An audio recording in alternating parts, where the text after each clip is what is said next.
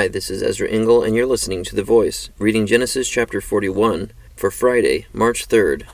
When 2 full years had passed, Pharaoh had a dream.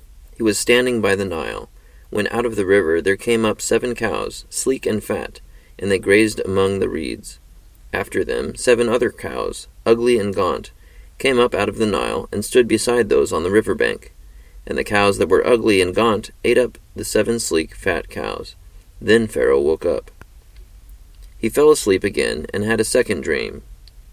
7 heads of grain, healthy and good, were growing on a single stalk. After them 7 other heads of grain sprouted, thin and scorched by the east wind. The thin heads of grain swallowed up the 7 healthy full heads. Then Pharaoh woke up. It had been a dream. In the morning his mind was troubled, so he sent for all the magicians and wise men of Egypt. Pharaoh told them his dreams, but no one could interpret them for him. Then the chief cupbearer said to Pharaoh, "Today I am reminded of my shortcomings.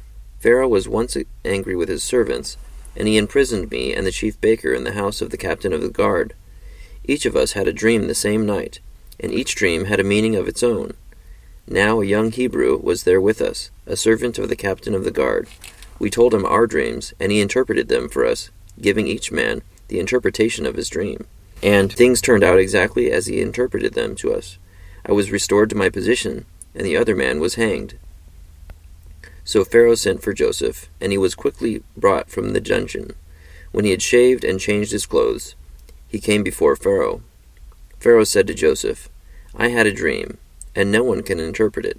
But I have heard it said of you that when you hear a dream you can interpret it." "I cannot do it," Joseph replied to Pharaoh, "but God will give Pharaoh the answer he desires."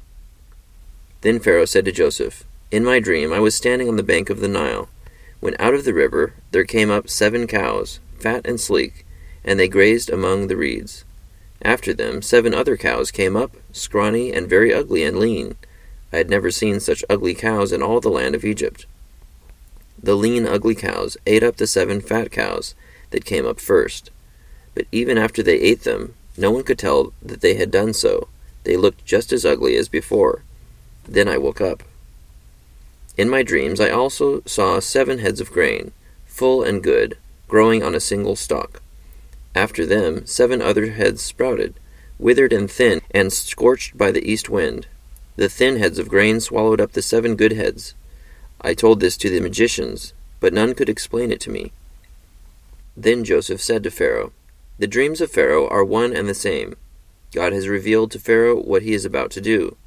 The 7 good cows are 7 years, and the 7 good heads of grain are 7 years. It is one and the same dream. The 7 lean, ugly cows that came up afterward are 7 years, and so are the 7 worthless heads of grain scorched by the east wind. They are 7 years of famine. It is just as I said to Pharaoh. God has shown Pharaoh what he is about to do. 7 years of great abundance are coming throughout the land of Egypt, but 7 years of famine will follow them.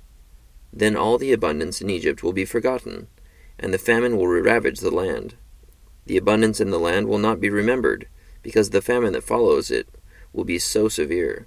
The reason the dream was given to Pharaoh in 2 forms is that the matter has been firmly decided by God, and God will do it soon. And now let Pharaoh look for a discerning and wise man and put him in charge of the land of Egypt. Let Pharaoh appoint commissioners over the land to take 1/5 of the harvest of Egypt during the 7 years of abundance. They should collect all the food of these good years that are coming, and store up the grain under the authority of Pharaoh, to be kept in the cities for food.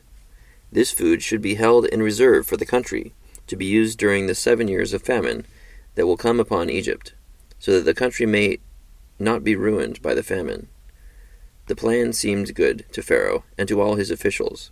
So Pharaoh asked them, "Can we find anyone like this man, one in whom is the Spirit of God?"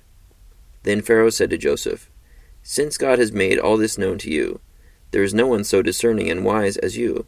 You shall be in charge of my palace, and all my people are to submit to your orders. Only with respect to the throne will I be greater than you." So Pharaoh said to Joseph, "I hereby put you in charge of the whole land of Egypt."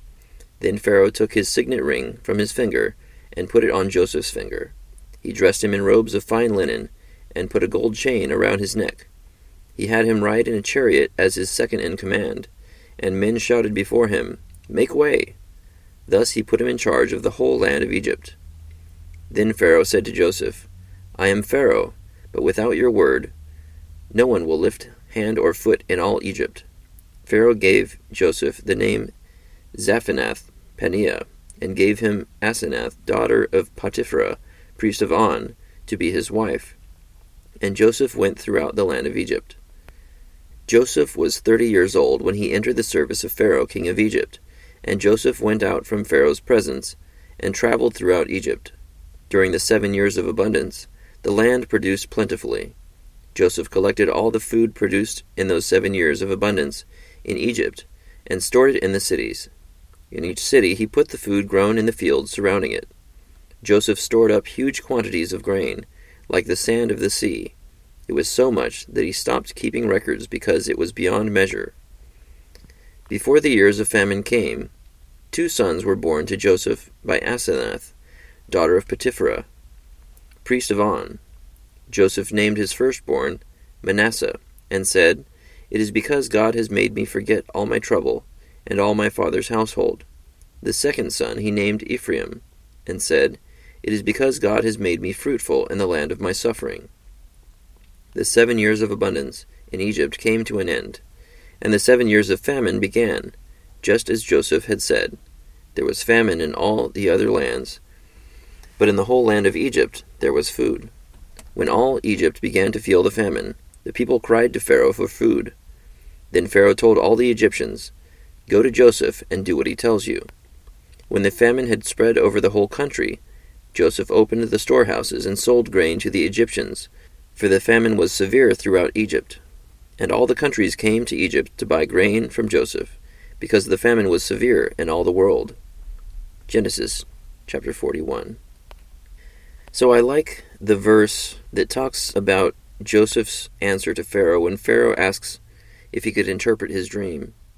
It would have been easy to say quickly, "Yeah, I can do that." But Joseph had the conviction to answer in verse 16, "I cannot do it," Joseph replied to Pharaoh, "but God will give Pharaoh the answer he desires." Joseph is giving glory to God in advance, saying that it's only God that gives the power and the understanding to interpret dreams. It's not Joseph himself. And I think it's very important that as God gifts us with abilities and gifts, that we don't assume that credit for these abilities, but that we would continue to honor God when people honor us, as tempting as it might be to accept credit for such things. And Joseph has a very radical change in status from prisoner to second in command of all of Egypt. After all of this humbling and suffering, he shoots right up to the top. And Egypt is better off having him there, just like Potiphar was better off having him there. And other prisoners were even better off having him in prison with them. Thank you for listening to The Voice.